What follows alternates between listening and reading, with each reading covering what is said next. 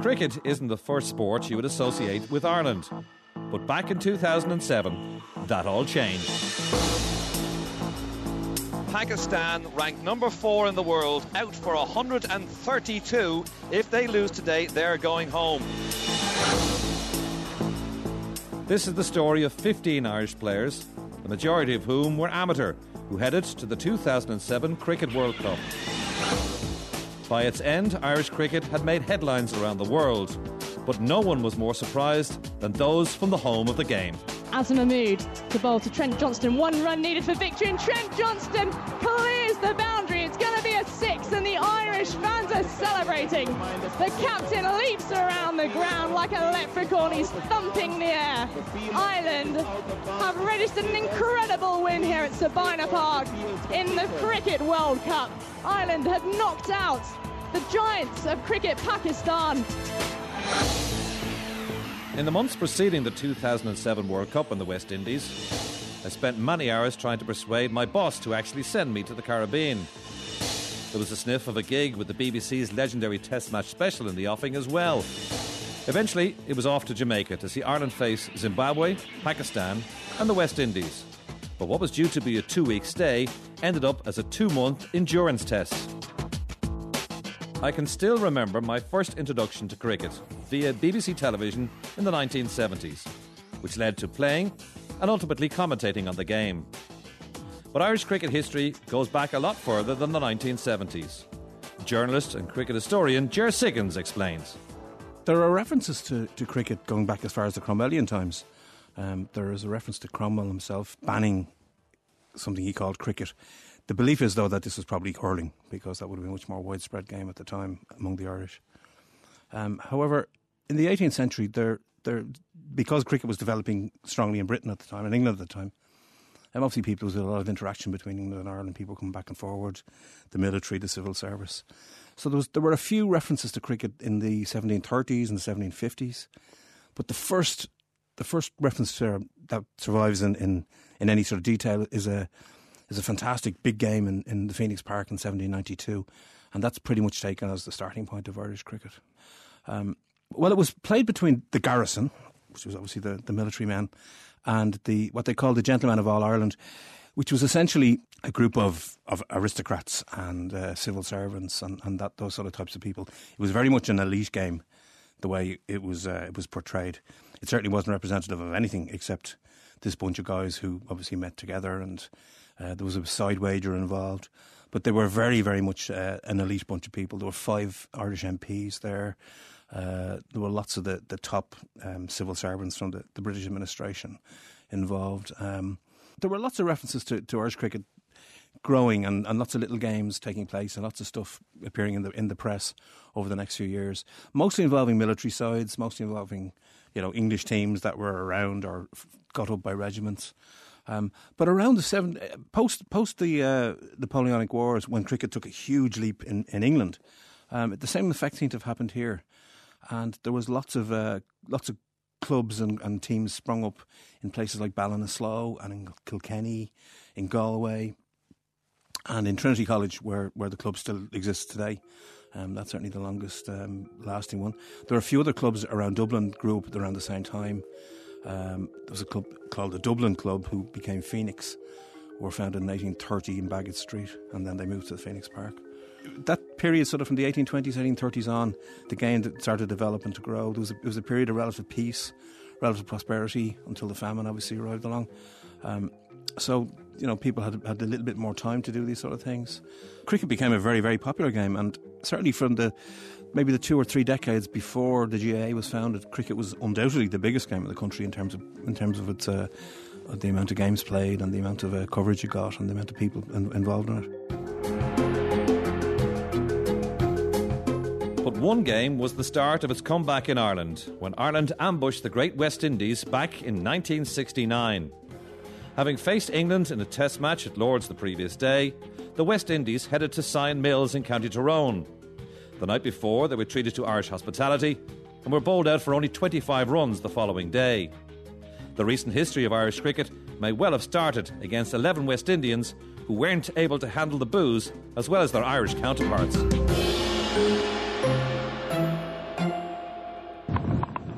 And he's out. Butcher is caught in the gully by Duffy.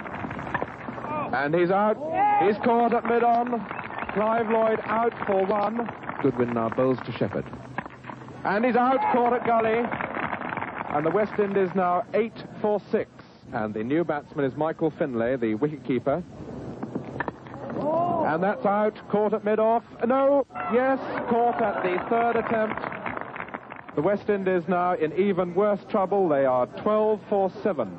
And that's up in the air, and that's going to be out, caught at cover. It's Ivan Anderson underneath it, and he's out, Clyde Walcott. And it's O'Riordan bowling to Finlay. And Finlay has hit it up in the air, and that's going to be out, caught by the wicket-keeper. He's out, caught by Cahoon. It's going to be Doug Goodwin to continue from the mill end, bowling to the right-hander, Shillingford.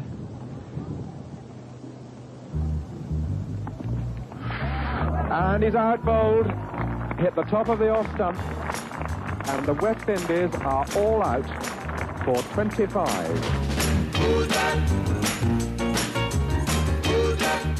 The basics of the game can be simple.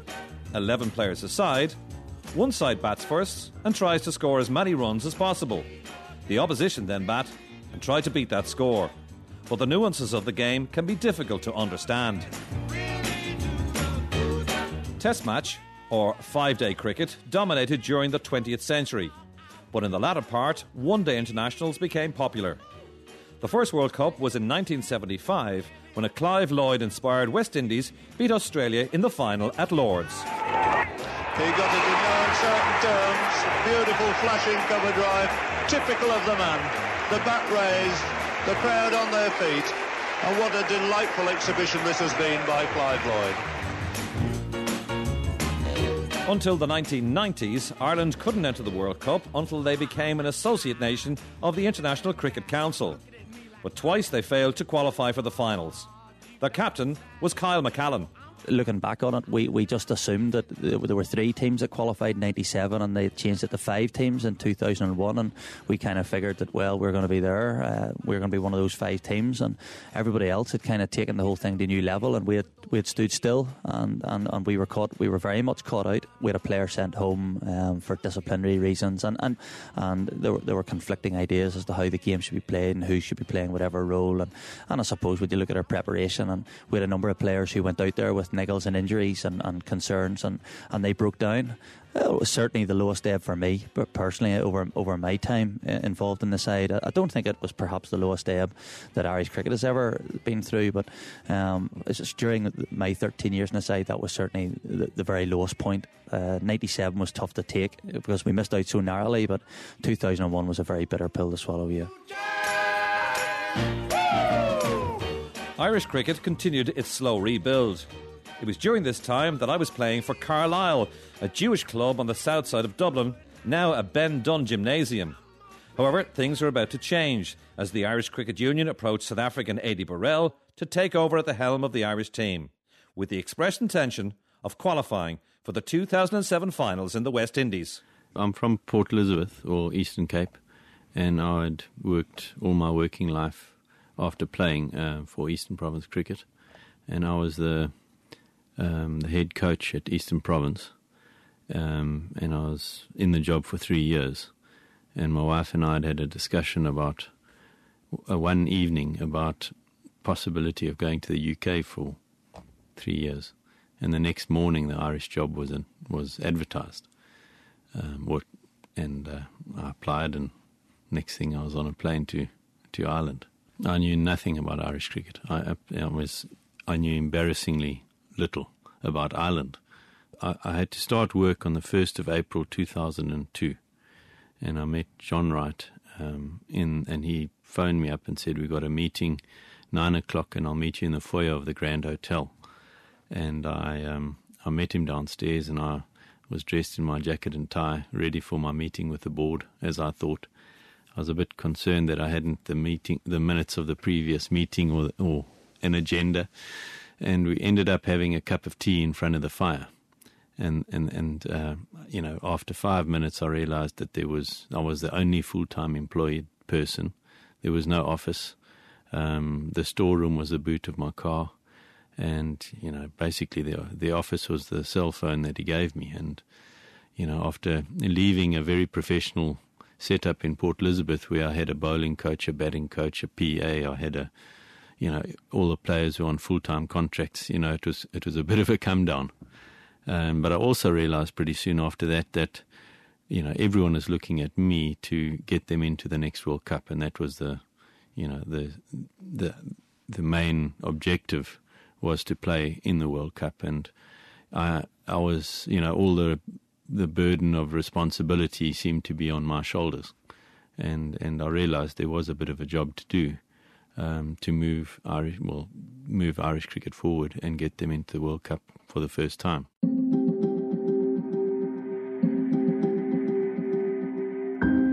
Burrell was dealing with a mostly amateur setup. Some played county cricket for English sides, but there was no sense that they would become world beaters. One to which he turned was Australian Trent Johnston, who was married to an Irish woman. Things were going pretty well back in Sydney at that stage. I just broken into the New South Wales squad, and we just married, moved back to Australia. Claudia was on the way, and those sort of things. So we're pretty settled back then. And then it all came about when we went to visit a doctor. Claudia was having bad ear infections, so he came across and said that there was a clause in the Constitution or something along those lines that I could get a passport through post-nuptial dependency, and it turned out that way. I rang up the passport authorities over here from Sydney and spoke to a guy by the name of Damien Joyce, who's Ed and Dom's older brother. So I was quietly confident. It was a massive step for us to take, to sell up what we had in Sydney and to take a risk. That was 2004. We hadn't even qualified for the World Cup then, which was a year later. So, obviously talking to Adi and where his plans were for Irish cricket, I thought that, it's an exciting time, and it gives me sort of one last crack at getting back onto the world stage and playing in a World Cup. And I think if anyone that's, fair income about their particular sport, a World Cup is a pinnacle. And for someone to dangle that carrot in front of you, it's pretty hard to walk past it and move on in life. Johnson settled into the Irish setup, which was captained at that stage by Jason Mullins.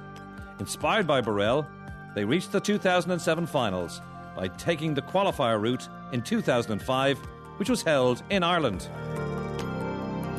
By the time the 2007 World Cup finals had come around, Mullins was gone and Johnson took over as skipper.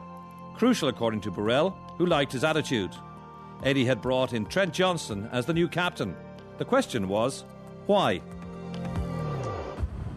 Hard work.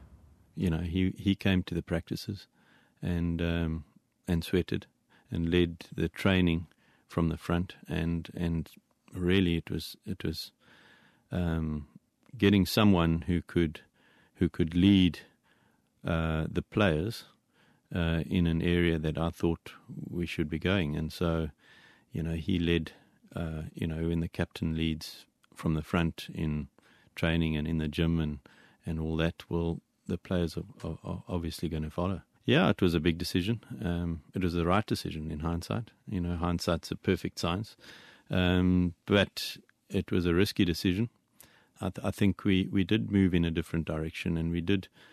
The players responded well, and there were tricky times. It wasn't all plain sailing, but they were under pressure to train. They were under pressure to do a massive amount of fielding, and when the captain leads that, the players follow. And so, the results prove that it was the right decision. Cricket, lovely cricket, at last where I saw it. Cricket, lovely cricket, at last where I saw it. Ireland had finally reached the World Cup finals. Getting on the plane was a squad of 15, 30 of whom were in full-time employment outside of the game. The names and their job descriptions didn't exactly roll off the tongue. Porterfield, Bray, Morgan, Botha, Niall and Kevin O'Brien, David Langford-Smith, McCallan, Rankin, White, John and Paul Mooney, Carroll, Peter Gillespie. Kenny Carroll was a postman. McCallan and Andrew White were school teachers, while fast bowler Rankin tended the family farm in Beatty in County Derry. Trent Johnston was a fabric salesman who still remembers the flight to the West Indies vividly.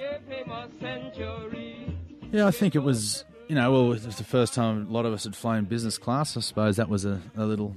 I always remember the photo of myself, Peter Gillespie, sitting down with a nice little bottle, a nice glass of champagne. We may have finished the bottle, I'm not quite sure. But I think there was excitement, I think... knowing that we are going to a World Cup, knowing that we're going to be playing against the best, and we've got a massive chance to drive Irish cricket forward. I think that was a lot of the things that the guys were saying. We knew we were in a pretty good draw. We knew the draw was favourable to us with Zimbabwe first, and then, Pakistan a couple of days later, and, to finish off with the West Indies. So I suppose, our preparation was pretty much what we wanted, and then sort of going in to our first game against Zimbabwe and our performance against South Africa in that warm-up, and then comprehensively beating Canada, we knew that we were we were ready. We were ready for Zimbabwe. He was not out for 168, leaving Yardley to contemplate. Zimbabwe was first up on Thursday the 15th of March 2007 at Sabina Park in Kingston, Jamaica. The Irish team weren't the only one feeling the nerves. I was due to commentate for the BBC's TMS. I had a sleepless night, worried I'd screw up broadcasting to millions. Zimbabwe faced civil unrest in 2007. Robert Mugabe was at the head of a country in turmoil. The reaction of Kevin Kern, the Zimbabwean coach, to the trouble in this country was jaw-dropping. The guys are here focusing on the game, and they'll go into the all three games in the same manner. It hasn't really affected them directly, so and I think it's been blown out of proportion a little bit. It's not as big a crisis as everyone makes out to be.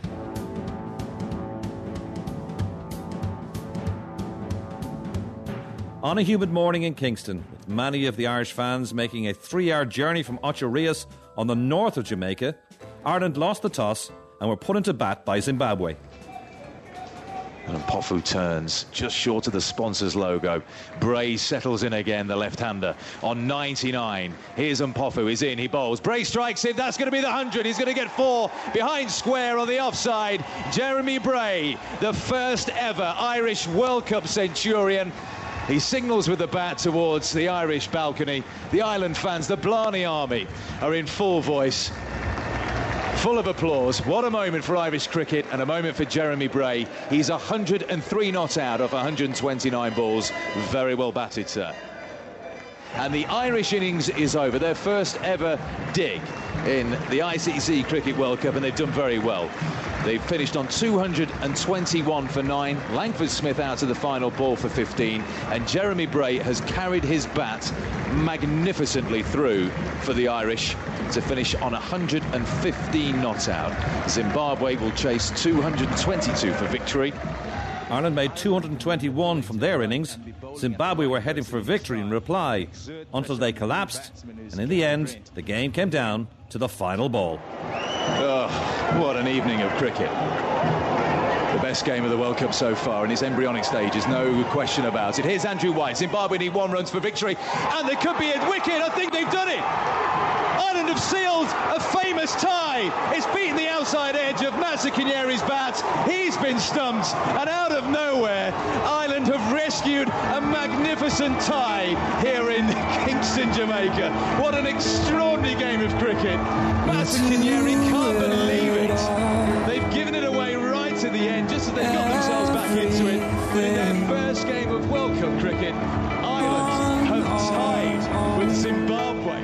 It was an epic result, a tie against a test-playing side. The nerves were now gone. This was pure excitement. Owen Morgan with me. Owen, that's an unbelievable finish. Have you played a game like that before? No, I never have. It's a first for me. I mean, this whole trip has been a first for me. The World Cup, I mean, the close game today. I mean, we got us into ourselves into a position today where we thought we might lose, you know. But the captain really rallied us around and got us G'd up, and we really fought to the end, and we're happy with the result we got. And Mr. O'Brien, have you been involved in a finish like that before? I've had some close finishes down the years, but that is just the closest game I think I could ever play in, and hopefully I won't have to play in many more like it. I know it's a point. You obviously were looking for the 2, but a display like that towards the end of the innings as well will certainly due you up for the Pakistan match now on Saturday.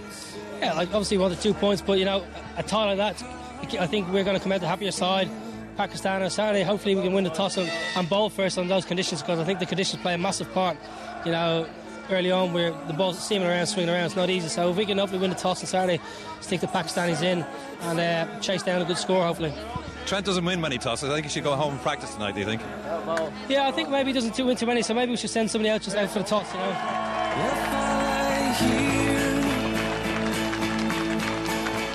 2 days later, St. Patrick's Day, Ireland returned to Sabina Park in Kingston to face the mighty Pakistan, who'd lost their opening game against the West Indies. A loss to Ireland meant they were going home. St. Patrick's Day was unbelievable. It felt like you were playing probably at Eden Gardens with the noise that people were making. People flying in from the States and, the different islands and all that sort of stuff to be there. It was phenomenal. I don't know exactly how many people were there that day, but it certainly felt like it was a full stadium. I think the noise, I personally reckon the noise was probably greater on that particular day than it was when we played the West Indies about 5 or 6 days later. And there probably would have been 10,000 less people, I suppose. It was just great. It was a great atmosphere, something that we'll never forget. First thing I remember thinking was, I wonder how we're going to go in the Six Nations, because that was all coming down. Because we had a couple of supporters down in the foyer that met us that were going off to watch the rugby and then going down to the cricket. So initial thoughts was, I wonder if we're a chance of winning the Six Nations. And then France ended up doing us on for and against, I think it was. So, and then obviously it turned up to the game and then turned up to the ground and saw the wicket was a bit green. So I sort of thought the gods are looking on us again here. So it was certainly interesting morning, yeah. We were surprised at the support. We couldn't believe how many people had come from Ireland and paid all their euros to come and support us. And there was a feeling of, well, we need to reciprocate this in some sort of a way. They've shown faith in us. We needed to repay that faith.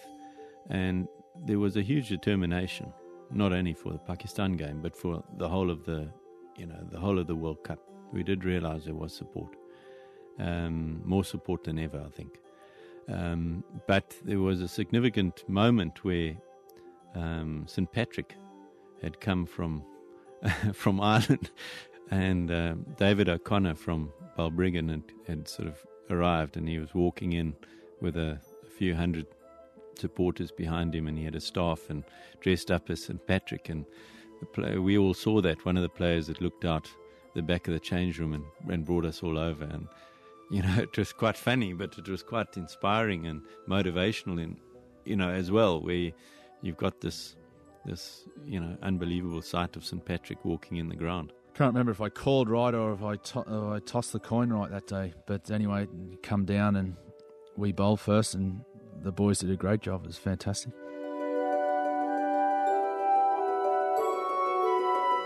Incredible. Pakistan, ranked number 4 in the world, out for 132. If they lose today, they're going home. The final wicket, Umar Gul off the bowling of Kyle McCallan, and it's now Pakistan all out for 132. Ireland are chasing 133 to win this World Cup Group D game and send Pakistan out of the tournament. Ireland needed to hold their nerve. 132 was not a huge total, and Johnston was not going to let his side relax. Probably every now and again I rant and rave when I was captain, but 80 sort of went in there and did his normal thing, and I don't know what came over me. I just sort of said, I'd had enough, I'd enjoyed what we'd had sort of the 2 weeks before, the warm-up games, the nice hotels, the driving in a bus going to a game and people recognising who you are and you're sort of waving out at them, and just the all-round being at a World Cup and knowing that we've got a massive opportunity here to be in the Caribbean for another 4 weeks. I just sort of looked around. I don't know where it come from. It just come out, and I suppose that's what happened to some speeches in history. They just come out and they just sort of work well, and it sort of worked well. It was probably the only time I had the full attention of the dressing room, so yeah, it sort of turned out quite nice. Now we've got a chance to go to the Super 8s. We have got a massive fucking chance to stay in the West Indies for an extra 4 weeks.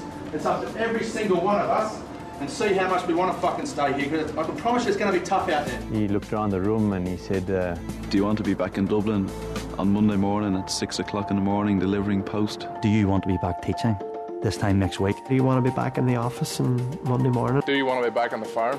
Lenky, do you want to be sitting on the M50? And I said to him, sure as hell I don't want to go back and sell fabric. Get out there, score these runs. 2 runs for an incredible win here. Is Mahmood into Kevin O'Brien. He angles it into the offside. There's a shot at the stumps and O'Brien is home. The throw misses, and now the Irish start to celebrate. Kevin O'Brien is pumping his fist at the crowd already. He knows they're on the brink of something marvellous.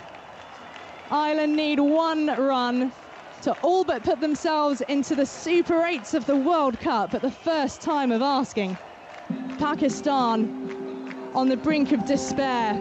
They're going to be heading home from Jamaica, heading home from the World Cup. You could tell that it was going to be a slow ball, and sure enough it came out the back of his hand, and I sort of just swung through it. I knew that if I could get half a piece of it, it was going to go for at least 1, because the field was in stopping the singles. So, and to hit it for 6 was amazing. It was certainly nothing that was sort of premeditated or anything like that. It just sort of happened at the spur of the moment. Azam Mahmood to bowl to Trent Johnston. 1 run needed for victory, and Trent Johnston clears the boundary. It's going to be a 6, and the Irish fans are celebrating. The captain leaps around the ground like a leprechaun. He's thumping the air. Ireland have registered an incredible win here at Sabina Park in the Cricket World Cup. Ireland have knocked out the giants of cricket, Pakistan, who've played well over 1,000 one-day internationals between them. Pakistan, a team with some of the best one-day players in the world. They've been embarrassed. Well, what about that for results? Obviously very pleased. Yeah, I think we talked about it before we started. If ever there was a day to beat Pakistan, this was it, with the big crowd and St Patrick's Day and all that. So very pleased. We bowled extremely well and gave ourselves a chance. So it was nerve-wracking towards the end, but we don't make things easy. Certainly not.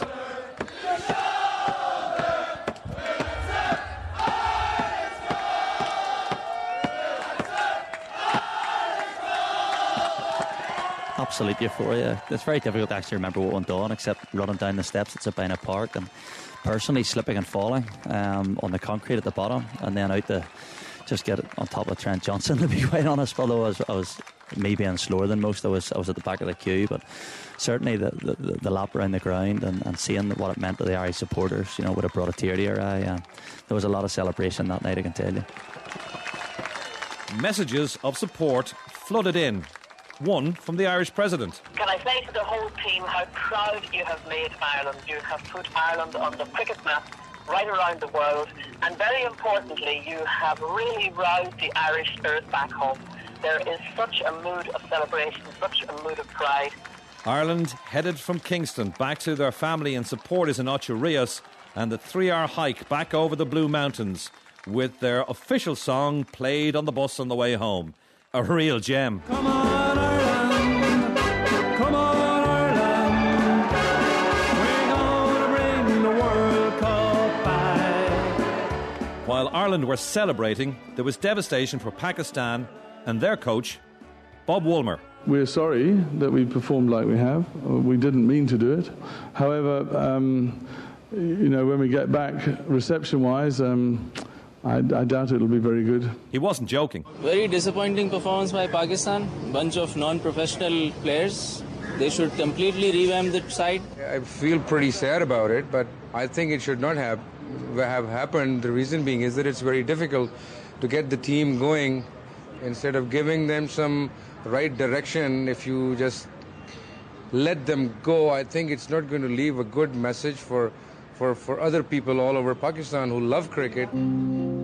Tributes to the Irish cricket team have been pouring in following its historic victory over Pakistan at the World Cup in Jamaica. The team's 3-wicket win, its first ever against a Test nation in a competitive match, has put Pakistan out of the competition. A short time ago, it was reported that Pakistan's coach, Bob Woolmer, was taken to hospital after being found unconscious in his hotel room. Woolmer subsequently died, which shook the Irish team, who a couple of hours earlier had faced his side. The following morning, I was on the beach in Ocho Rios with the squad when the news of Woolmer's death came through.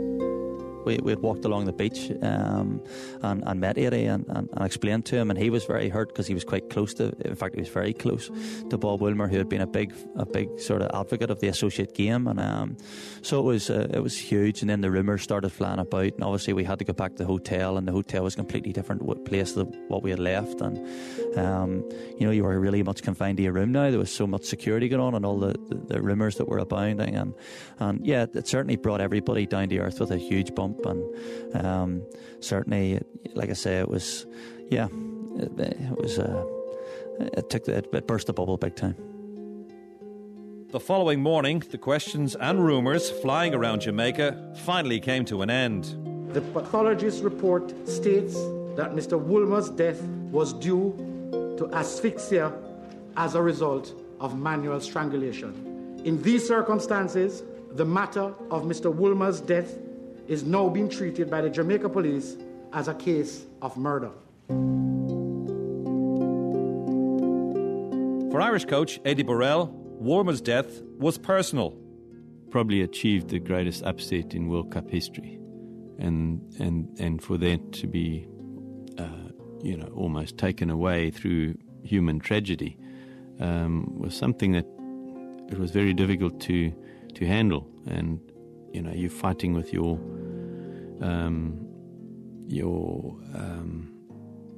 conscience, and should you be feeling so happy in such a sad moment, and all these sort of contradictory feelings were suddenly coming to the fore. I knew him well from South Africa.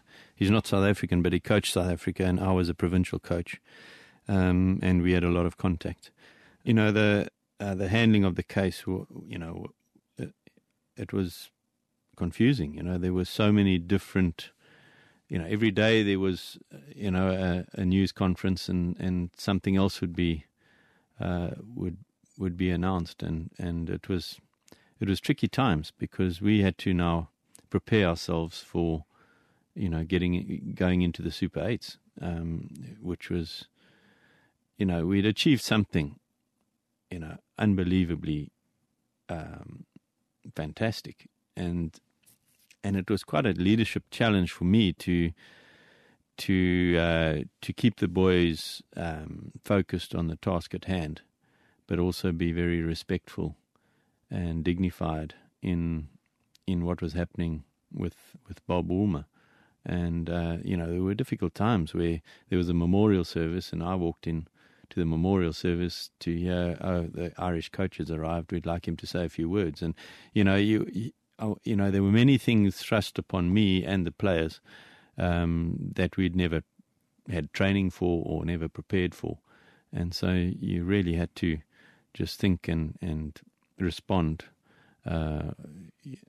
just on your feet. And they were tricky times, but I think we did quite well. I think, we celebrated in our own way in private, and then focused on the next job, and try to let the Bob Woolmer incident, to one side, and allowed other people to deal with it. Ireland had to move on. They were through to the second stage, and the next game they were defeated by the West Indies. Finishes it off with a style. Beat Pakistan, beat Zimbabwe, and now they've beaten Ireland.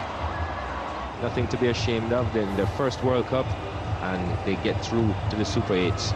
By now the realisation had set in. The squad and the Irish press corps would be in the West Indies for a lot longer than we expected.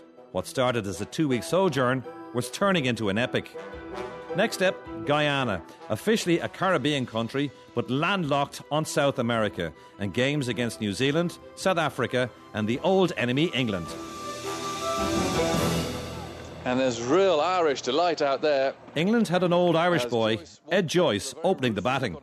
Joyce had played for Ireland in the 2005 World Cup qualifiers, but declared for England in order to try and play Test cricket. Now he was preparing to face his former country. But it didn't go too well for Joyce against Ireland. Now we've got Rankin, the tall giant of a man, who bowls and he's bowled him. Joyce playing no stroke. He's lost his off stump. And what a start for Ireland. A complete misjudgment by Ed Joyce. He played no stroke to a full straight delivery. It's ripped his off stump out of the ground. Yeah, it's a terrible feeling in any game of cricket, believe me, especially when you leave the ball and to hopefully sail, harmlessly by your stumps, and you can hear what we call the death rattle, which is the stumps being knocked over. So it was a gross error of judgment, there's no doubt about that, and it wasn't a great feeling walking back. And at that stage, I hadn't done particularly well in that World Cup, and England weren't having a great World Cup, so it was, it wasn't a great feeling, that's for sure. But as I said, it's never a great feeling when that happens. Despite the dismissal of Joyce, in the end, there was disappointment for Ireland. Flintoff bowling to McCallan. He's bowled him. He's knocked out his leg stump, and England win by 48 runs. They've taken the 2 points, and well played Ireland for putting up a fight. Ireland also lost to South Africa and New Zealand in Guyana, and were then mauled by Australia, the eventual champions, when they moved to Barbados. Trent Johnston to bowl. It's time to Gilchrist, and he bowls him. And he leaps in the air and does his little dance. Gilchrist playing inside the line, and it sends the bails flying, and Ireland got themselves a wicket, 62 for 1. Yep, well, he got it just right. It just swung back in to the left-hander, and Gilchrist missed it on the drive. I mean, he's always pretty loose. And Trent Johnston could show us his little celebration. It's the first time the Irish have really had something to smile about in this match, I guess. But they've got a wicket. It won't be a 10-wicket defeat. I'd quite like to see the Irish get another wicket just to have another look at it. Rankin past Kurtzen at the commentary box end to Hussey, and he... That's the 6 runs required. Straight into the crowd on the leg side, and it's all over in the 13th over. The 92 runs come up, and Australia win it by 9 wickets. 92 for 1. Ireland made 91 all out. Ireland hadn't won a game since the surprise win over Pakistan. The feeling was that Eddie Burrell's side had to win another game to make the finals worthwhile. Their penultimate game was against Bangladesh in Barbados. There was quite a lot of pressure on that game because in the ICC rules, we knew that if we beat another Test country, we would be then ranked in the upper echelons of world cricket, and we'd get a top 10 ranking. We'd be ranked 10 in the world if we managed to beat Bangladesh. And we knew we could. The Bangladesh-Ireland fixture, I think, was one that upset the ICC, simply because they had it penciled in. It was due to be Pakistan-India. It was to be a full house at the Kensington Oval, and instead it was Ireland-Bangladesh. So they opened the gates and they let everyone in. I think there were about 16 or 17,000 there. And having batted very well first, we then went on and did the business with the ball. But I still vividly remember feeling down at third man and thinking this game's won, and looking around myself and everybody was cheering for us. Dave Langford-Smith's dance and Trent Johnston's dance. I think we had become sort of crowd favourites, and the whole place was bouncing, cheering for Irish cricket. And I actually did become quite emotional looking around, thinking about where we had come from. A 2-day game against Wales at Rathmines was a very long way away. We used to play 5 and 6 games a season at most, and all of a sudden you're standing here live on Sky Sports playing in front of a virtually full house at the Kensington Oval. It was sometimes it's hard to take in that we've actually done there, but I think it's testament to the hard work that everybody in Irish cricket put in to get us there. And we've got a game on. In goes Johnston, and he bowls. He's bowled in, and Ireland have won by 74 runs, and they join the group of ranked one-day international teams as the players there gather and they hug their captain.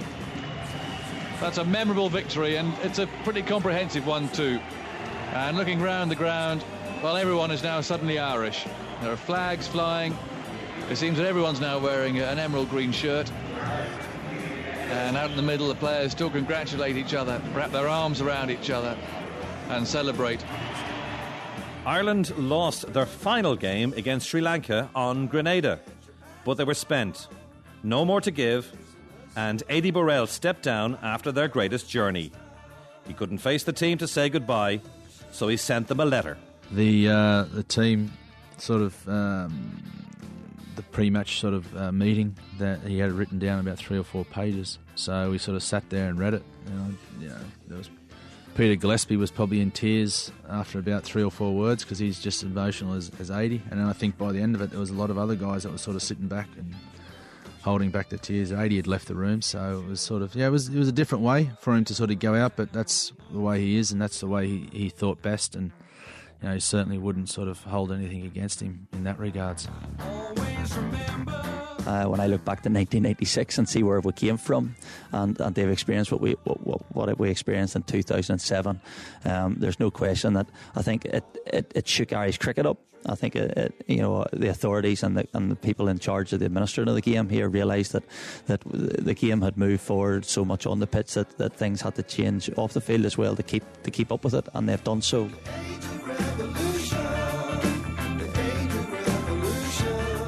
On my return from the Caribbean, I was surprised to see Irish kids were playing with bat and ball in the streets.